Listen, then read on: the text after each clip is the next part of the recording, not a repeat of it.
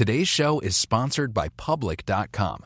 That's where you can earn 5.1% APY with a high-yield cash account. While we can't say for certain it's the highest interest rate there is, we can say this. It's a higher rate than Robinhood, a higher rate than SoFi, a higher rate than Marcus, a higher rate than Wealthfront, a higher rate than Betterment, frankly, a higher rate than Capital One, a higher rate than Ally, a higher rate than Barclays, a way higher rate than Bank of America and Chase, a higher rate than Citi, Wells Fargo, Discover, and it's a higher rate than American Express, too. So, if you want to start earning 5.1% APY on your cash, check out Public.com. We can't say it's the highest interest rate, but it's pretty damn up there. This is a paid endorsement for Public Investing. 5.1% APY as of March 26, 2024, and is subject to change. A high-yield cash account is a secondary brokerage account with Public Investing. Member FINRA SIPC. Funds from this account are automatically deposited into partner banks where they earn a variable interest and are eligible for FDIC insurance. Neither Public Investing nor any of its affiliates is a bank. U.S. only. Learn more at public.com/disclosures/high-yield-account. From Silicon Valley to Wall Street, the promise and perils of artificial intelligence are playing out on the world stage. But what will the next phase of AI adoption look like? Which companies from big tech to startups will dominate? And where do the risks and unintended consequences lie? I'm Emily Chang. Join me at Bloomberg Tech in San Francisco, May 9th, to answer many of the industry's burning questions, alongside Snap's Evan Spiegel, Xbox President Sarah Bond, OpenAI's Brad Lightcap, top researcher Dr. Fei Li of Stanford, and many more. More details and just a few tickets left at Bloomberg.com/TechSF. Global Wall Street gathers in Washington with a focus on higher rates, shaky banks, and whether the world's two largest economies can work together. This is Bloomberg Wall Street Week. I'm David Weston. This week, special contributor Larry Summers of Harvard on whether we're headed for a soft but slow landing after all. I don't see inflation as on a secure path down to the 2% target unless the economy turns over a bit. Glenn Hubbard of Columbia on whether we're headed for a credit crunch, and Sonia Gibbs of the IIF on the plight of zombie companies. Higher rates are going to cause a lot of pain, and particularly for these zombie firms.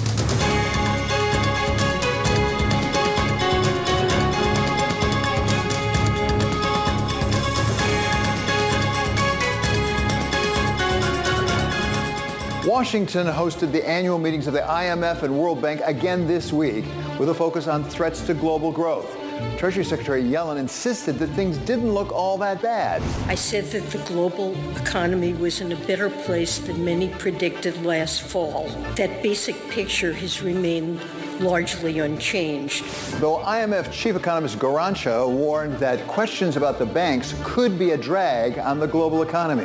The risk that banks are going to look at the outlook, they're going to look at their bottom line, and they're going to be a little bit more prudent in extending loans going forward, and that could weigh down further on economic growth.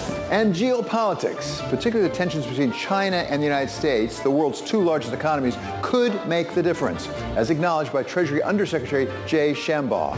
We obviously need to be able to work together.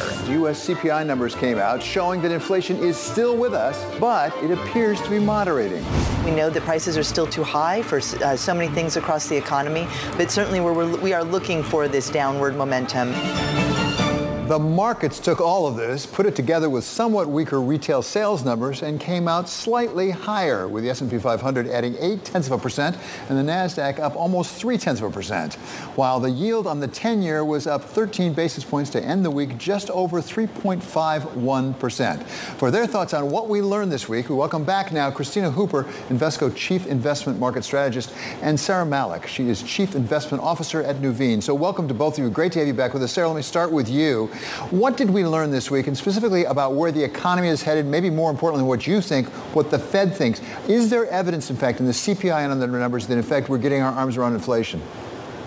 Well, we learned that progress is being made on the war against inflation, but economic damage is yet to be seen. We had 2 data points for the bulls and the bears this week. For the bulls, CPI and PPI both moderating. Great to see sticky areas like shelter starting to become a tailwind. But for the bears, hawkish Fed speak and also negative retail sales for March. That's 4 out of 5 months there. And that concerns us that overall, we still have economic downside ahead of us, perhaps lower earnings going forward. And market valuations with the S&P above 4,100 likely has a tough time going 4,200 to 4,400. If it gets to that level, I think we just stay in a trading range and then go back down from there until we clear the decks on what we think is likely coming up, which is a mild recession. And the Fed, 25 basis points in May. What do you think, Sarah?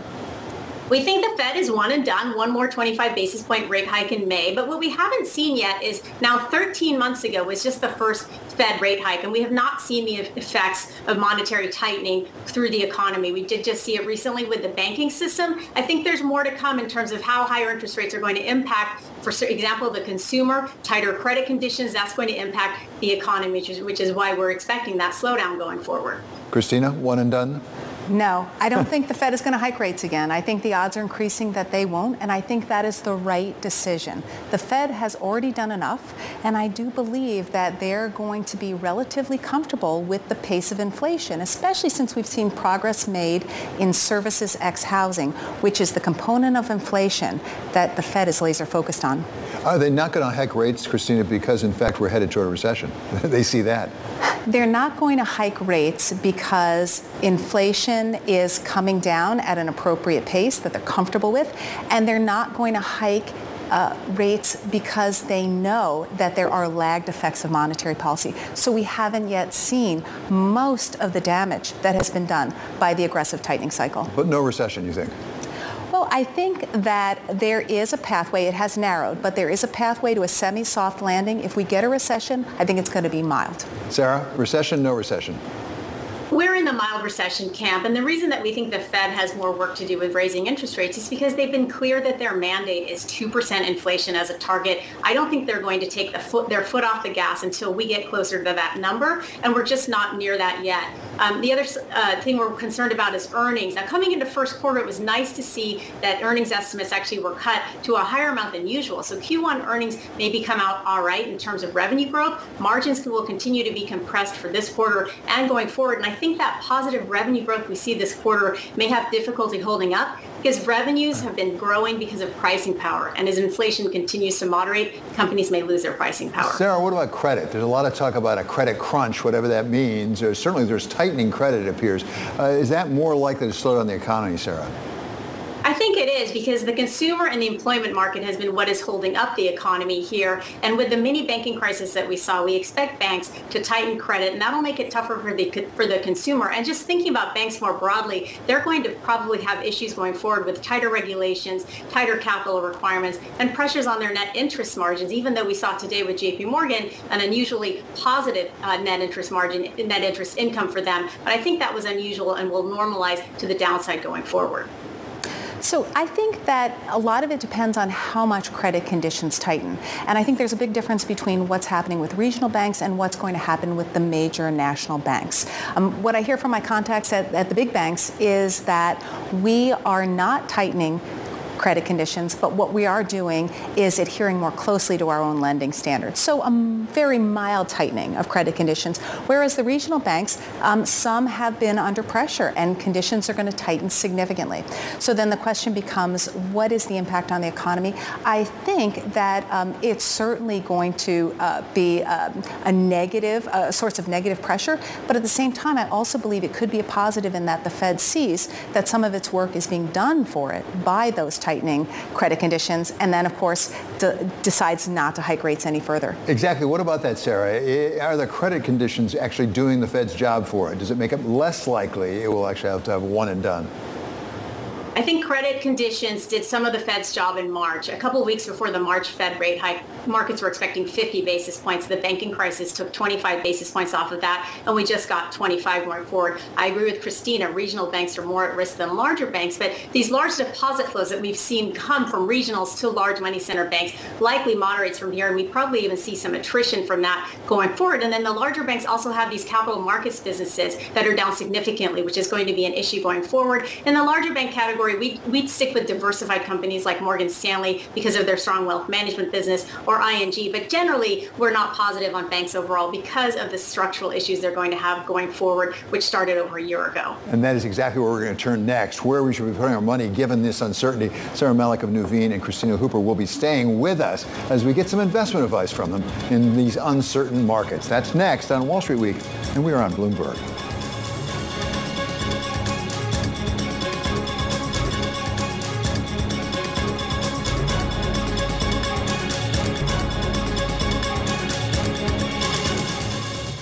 Today's show is sponsored by Public.com.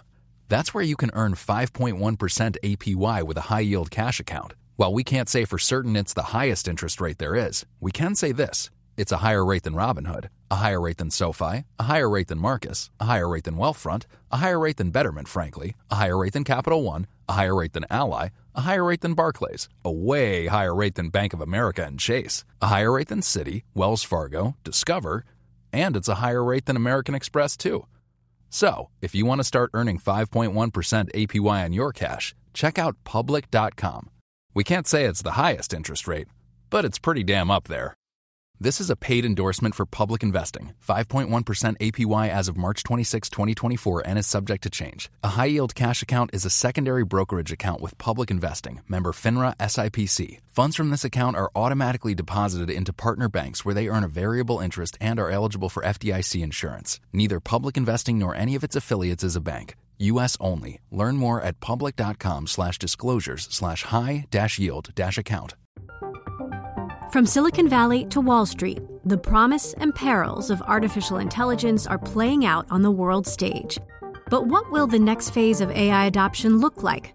Which companies from big tech to startups will dominate? And where do the risks and unintended consequences lie? I'm Emily Chang.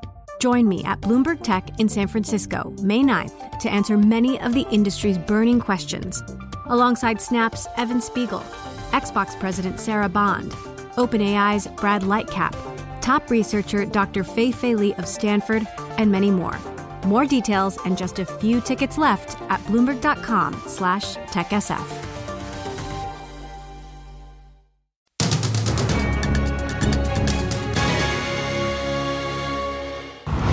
Inflation in America. It's a problem that has come and gone every time but this one.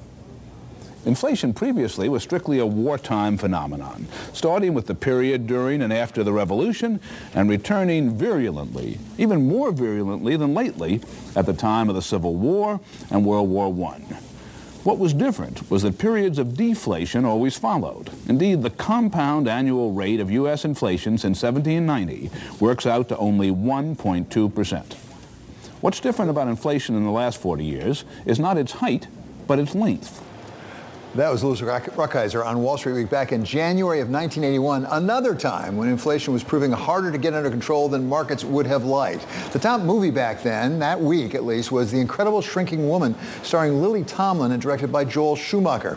And the number one song, well, that was Starting Over by John Lennon. Still with us are Christina Hooper of Invesco and Sarah Malik of Nuveen. So, Christina, let's start with you. Given that what we're having with inflation, trying to get under control, what the Fed is doing, what does that tell investors? What should they be doing right now?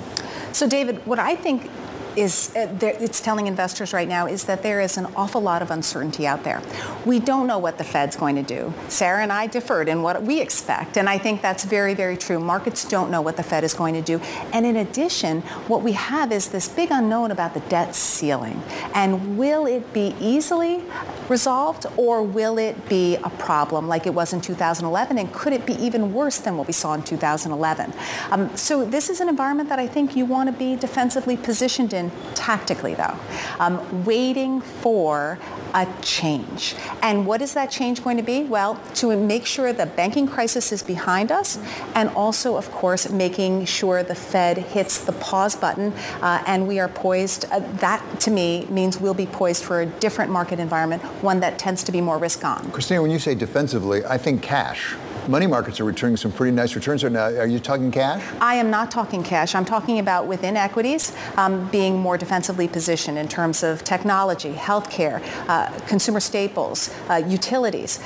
Within fixed income, being more cautious, having investment-grade credit. So within alternatives, overweighting gold and underweighting cyclical commodities. So that to me is being defensively positioned, but also recognizing that this market regime could turn soon if we get that pause and if we get more clear signs that the banking crisis is behind us. So Sarah, you're Chief Investment Officer at Nuveen. Where are you putting your money?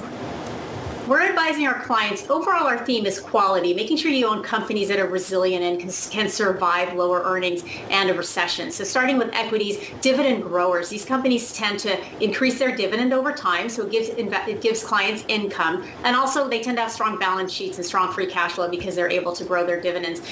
Surprisingly, we also like emerging markets. That's an area that we don't think of as sort of low beta, but with China reopening and the dollar likely weakening as the economy slows in the U.S., and valuations on their side, we like emerging markets for a little more bang for your buck. In fixed income, we're looking at high quality, high yield, again, the quality theme, and also BB rated corporates where you can reach for yield and get a little stronger return. And then real assets are interesting. Our top pick coming into this year was infrastructure. The components of that are waste management and utilities. Even during a recession, we take out our garbage and we still turn on our lights, so that tends to be a recession resilient sector going forward. Those are the areas that we like across the board. So Sarah, just to press you a little bit, do you have any good examples of what you call dividend growers?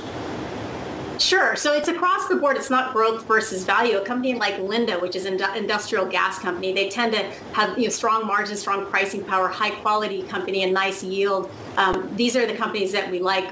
Morgan Stanley is another company. We just talked about that within financials. That's our, the company we like in a sector where we're not as positive on, but they have a nice dividend yield. All these companies that have a nice yield and also tend to increase their dividend going forward are companies that fall into the dividend grower category. Okay, this has been a terrific discussion. Thank you so much for being back with us. That's Sarah Malik. She's CIO of Nuveen, and Christina Hooper of Invesco. As we enter banks' earnings season, investors are paying close attention to evidence of continuing effects of the failure of Silicon Valley Bank and government intervention to protect depositors. To take us through the likely effects, we welcome back now Glenn Hubbard. He's Dean Emeritus and Professor of Finance and Economics at Columbia Business School. Dr. Hubbard, of course, served as chair of the Council of Economic Advisors under President George W. Bush. So, Glenn, thank you so much for being back with us. So we've paid a lot of attention to what's going on with banks, particularly regional banks, what's happened here. What are the obvious effects, and what are maybe some of the more subtle ones we may be missing? Well, great question. An obvious effect is you're seeing deposits move from smaller and regional banks into money center banks. You're seeing a lot of questioning of the financial health of many regional banks and a lot of concerns about where the line is drawn in deposit insurance. We're sort of at the worst spot now where we don't know, will it be expanded a lot? Is it going back to where it was? But to me, there's some less obvious but bigger issues having to do with a credit crunch. A lot of commercial real estate lending, a lot of commercial and industrial loans, certainly in the heartland of the country, are made by small and regional banks. And so even if depositors are safe, the credit crunch may provide quite an impact on the economy and on the Fed's job. What could the possible effects be on the real economy, if I can call it that? I mean, we all care about banks, regional banks. We don't want to wish them ill. But could there be broader ramifications for the economy overall? Well, of course, if banks are tightening lending because they really don't see good things to which to lend, that's certainly fine. But if banks are very worried now about the loss of deposits, no one wants to be the next Silicon Valley Bank, or fears of needing more capital, and then constrict loans and real estate projects can't happen, small and mid-sized businesses can't get loans, that becomes a quite large effect on the economy. From the Fed's perspective, that's like thinking there's some extra rate hikes happening in addition to the ones that the Fed is doing. And so the credit crunch may well crimp activity going forward, although it will help the Fed bring down inflation. So let's go back to your question about deposit insurance and where we are on that, because we have some people like Bob Diamond, for example, formerly Barclays, saying we should at least insure up to $1 million of deposits, maybe have unlimited. If you were back in your old job advising the President of the United States, what's the right answer for the banking system and therefore for the economy overall? What would you advise him? What do we really need from our banks? I would say let's start with what can't be right. The current law wasn't right. The limit was too small to deal with the modern economy, and the Treasury or the Fed would try to move to increase it whenever we get into trouble. So that's not good. Unlimited, I don't think, is a very good idea. That takes away any incentive for depositors, even a very large size, to monitor the bank. And where to draw the line is hard, because what you would want in principle is the payrolls of small and mid-sized businesses, individuals' transactions accounts to be okay, but those could be large numbers. Here's the concern. The higher we take that limit, the more we push for more regulation of banks. It's not going to be the case that the taxpayers insure all deposits in the country without changing what banks do.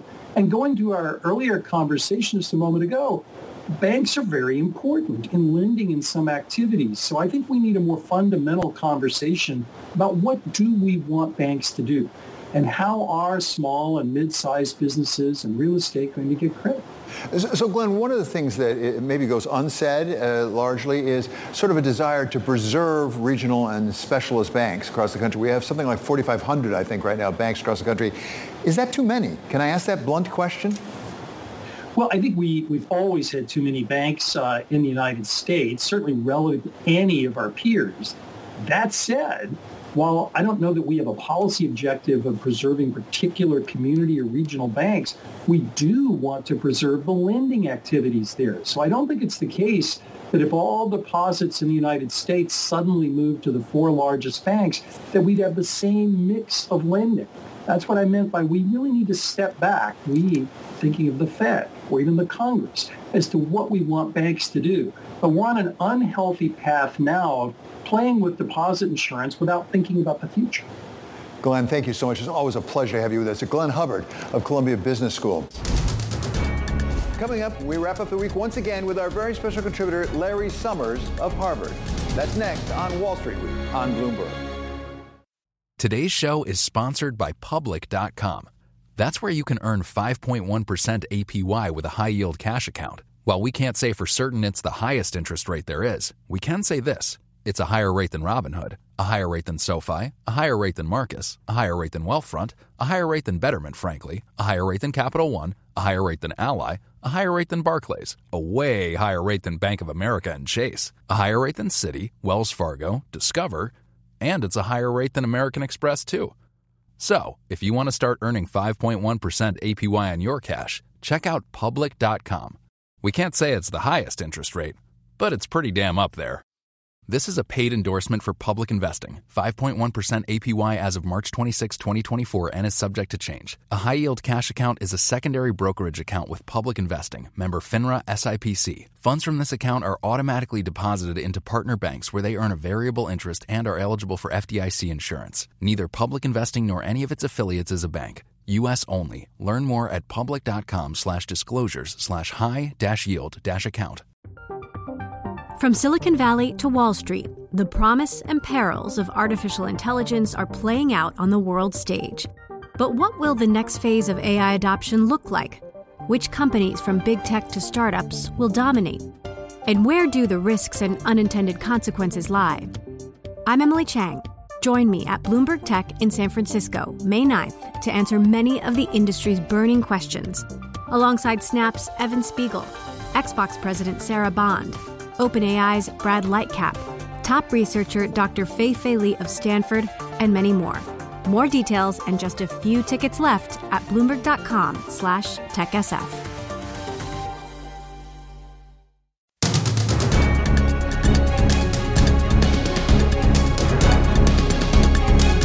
This is Wall Street Week. I'm David West, and we're joined once again by our very special contributor here on Wall Street Week. He is Larry Summers of Harvard. Larry, great to have you with us again. Tell us where you think the economy is right now. We got a raft of eco numbers in, CPI and others this week, that some people interpret as indicating that maybe actually the Fed is having its way, that the economy is softening, inflation is coming back down. I think it's very hard to read, David, but I think I see some growing evidence of stag, but some real continuing concern about inflation as well, and that's a tough combination. On the stag side, it does look like defaults are rising. It does look like the flow of credit is coming down. Headline retail sales were not strong, although the internals are less clear. So I think you have some grounds for concern about what's happening with real activity on a forward-looking basis. And while the CPI and the PPI numbers surprised a bit in a favorable direction, you saw one-year inflation expectations from the University of Michigan pop up, and the Atlanta Fed wage tracker, which I actually think is a better indicator of what's happening in the labor market than the monthly average hourly earnings, that popped up a bit last month as well. So I think we're still looking at a very hard to read economy. I don't see inflation as on a secure path down to the 2% target unless the economy turns over a bit. So I think the Fed has very difficult choices ahead of it. So Larry, let me make it even more complex perhaps, and that is where we are with credit right now. There's a lot of reports right now that credit standards are going up in the wake of those bank, if I can call them tremors, that we had. How do you factor that into it? Could that help the Fed a bit, really curtail some of the inflation? Look, I don't think there's any question, David, but that some Fed work is being done by tightening of credit. So there's definitely that effect. The question is, how large is it? I thought prior to the tremors in the banking system that there was a chance the Fed funds rate would have to get up to 6, and that it was certainly more likely than not that it would have to get to 550. What's very hard to know is whether that action in credit, which is reinforcing the Fed, whether that's 3 moves worth of reinforcement, whether it's only 1 move worth of reinforcement. And that's the judgment the Fed's going to have to make on an ongoing basis. I'm surprised still that markets are expecting as large a set of rate cuts over the next 2 years as is currently priced in, because it seems to me that we're not very likely to get 6 or 8 rate cuts over the next 2 years unless the economy is headed towards recession. And certainly recession of a substantial sort is not what's priced into the stock market or, for the most part, priced into high yield credit. Larry, let's talk about something we haven't talked about that much, which is oil. There was reporting by Bloomberg this week that really suggested there is something of a rift growing between the United States and Saudi Arabia, that if anything, Saudi Arabia is getting closer to President Putin in Russia. And the question is, what does that do potentially for the price of oil and therefore at least headline inflation? How big a problem do you think this is potentially? Look, I think what's happening in the Middle East, and it's the Saudi Russian thing that you just referred to. It's the Chinese brokered restoration of diplomatic relations between Saudi and Iran is a symbol of something that I think is a huge challenge for the United States. We are on the right side of history with our commitment to democracy, with our resistance to aggression in Russia. We are very much on the right side of history, but it's looking a bit lonely. Larry, I know you spent the week at those meetings, the IMF and the World Bank in Washington, D.C. What did you see, what did you hear about that very subject? That is, the extent to which maybe we may be breaking up into, if I can call this, trading blocks, where people trade with one another, but actually we're moving away from globalization. We're not necessarily all on the same page. I think there's a growing acceptance of fragmentation, and maybe even more troubling, I think there's a growing sense that ours may not be the best fragment to be associated with. Somebody from a developing country said to me, what we get from China is an airport. What we get from the United States is a lecture. We like your values better than we like theirs, but we like airports more than we like lectures. And so I think that what's at stake in some of these really technical discussions that they're always having here about debt relief or about the future of the World Bank is not just a bunch of stuff about lending money to promote different economic activities or to make development more sustainable, but what the broad structure of the system is going to be. And if the Bretton Woods system is not delivering strongly around the world, there are going to be serious challenges and proposed alternatives. Larry, your name came up actually in connection with these meetings as people noted that the IMF is really having a different projection on long-term interest rates, particularly the neutral rate over the longer term, saying it's going to come right back down to pre-pandemic levels, whereas you have been saying that's not necessarily the case. Where are you on that issue? Look, I was, in a way, glad that the IMF was resurrecting and talking about the secular stagnation theory that I pushed so hard between 2013 and 2019. And certainly I recognized all the various arguments they were making, and it's certainly possible that they will turn out to be right.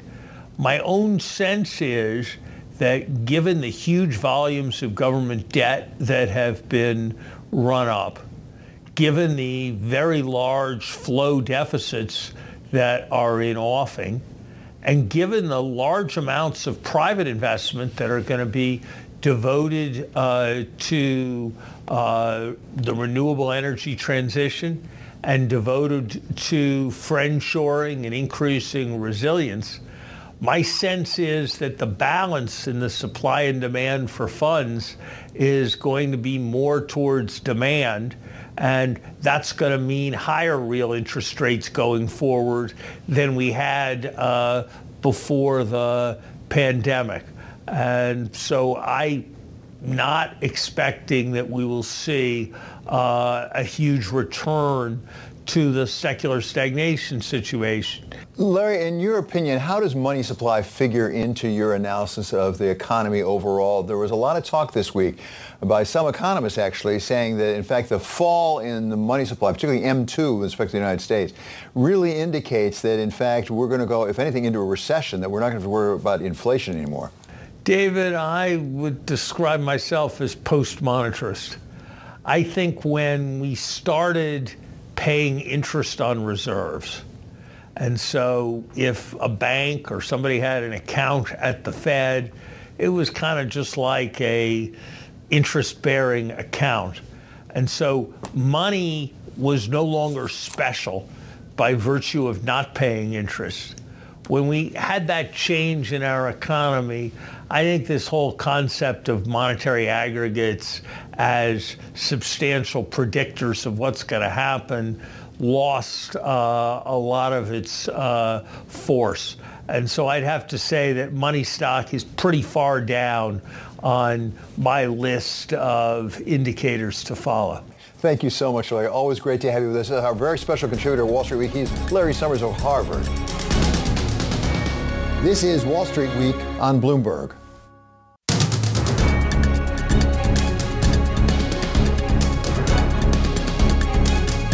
Finally, one more thought. Longing for the good old days. Change is hard. Just when we think we have things figured out, the world goes and changes on us. Take inflation. After Chairman Volcker administered his harsh medicine of rate hikes, a much tougher approach to inflation, which led to nearly 20% official interest rates. Hard to believe now, hard to remember, at a time when inflation was also in the high double digits. We thought we'd left that problem behind us. We even fought to get some inflation back into the system. It was a big thing to start this rate increases.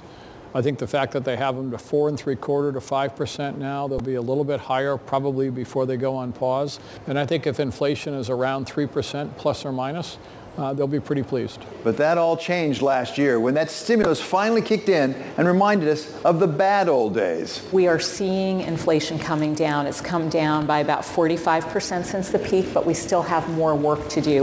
But it's not just inflation that has shifted on us. What about all those banks that thought there was nothing safer than long-term treasuries as investments? The basic issue that, they took all of these big deposits and invested them in long-term treasuries and had a gigantic mismatch where, again, it should never have occurred. Now it turns out that what was a safe haven has turned into a lot of unrealized losses on balance sheets. You have this bank that has deposits from very concentrated, highly volatile depositors, and you have a balance sheet where they've invested long in treasuries, and when interest rates spike, they're underwater. This week, we were reminded that it's not just economics and banking where we have our expectations shaken to their core. Now we hear that Tupperware, that iconic plastic system for keeping food fresh, plan to have or attend the Tupperware party soon, may be going out of business. Shares of Tupperware falling 50%, the most since 2020, after the company said that it hired financial advisors to help improve its capital structure and its ability to even stay in business. The company dates back to 1946 when Earl Tupper, yes, there was indeed a Mr. Tupper, developed it in Leominster, Massachusetts. Part of its claim to fame was the way it was sold, in Tupperware parties thrown at homes by women looking for a new way to make a living after men came back from the war and took all their jobs back. But however things work out for Tupperware, there are times when change is actually for the better. Take the iPhone, something that some of us have grown all too attached to.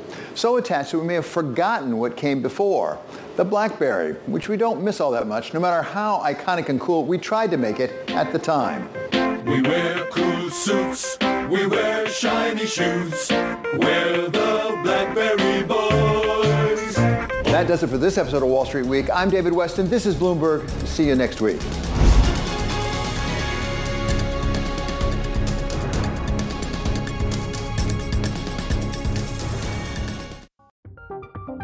From Silicon Valley to Wall Street, the promise and perils of artificial intelligence are playing out on the world stage.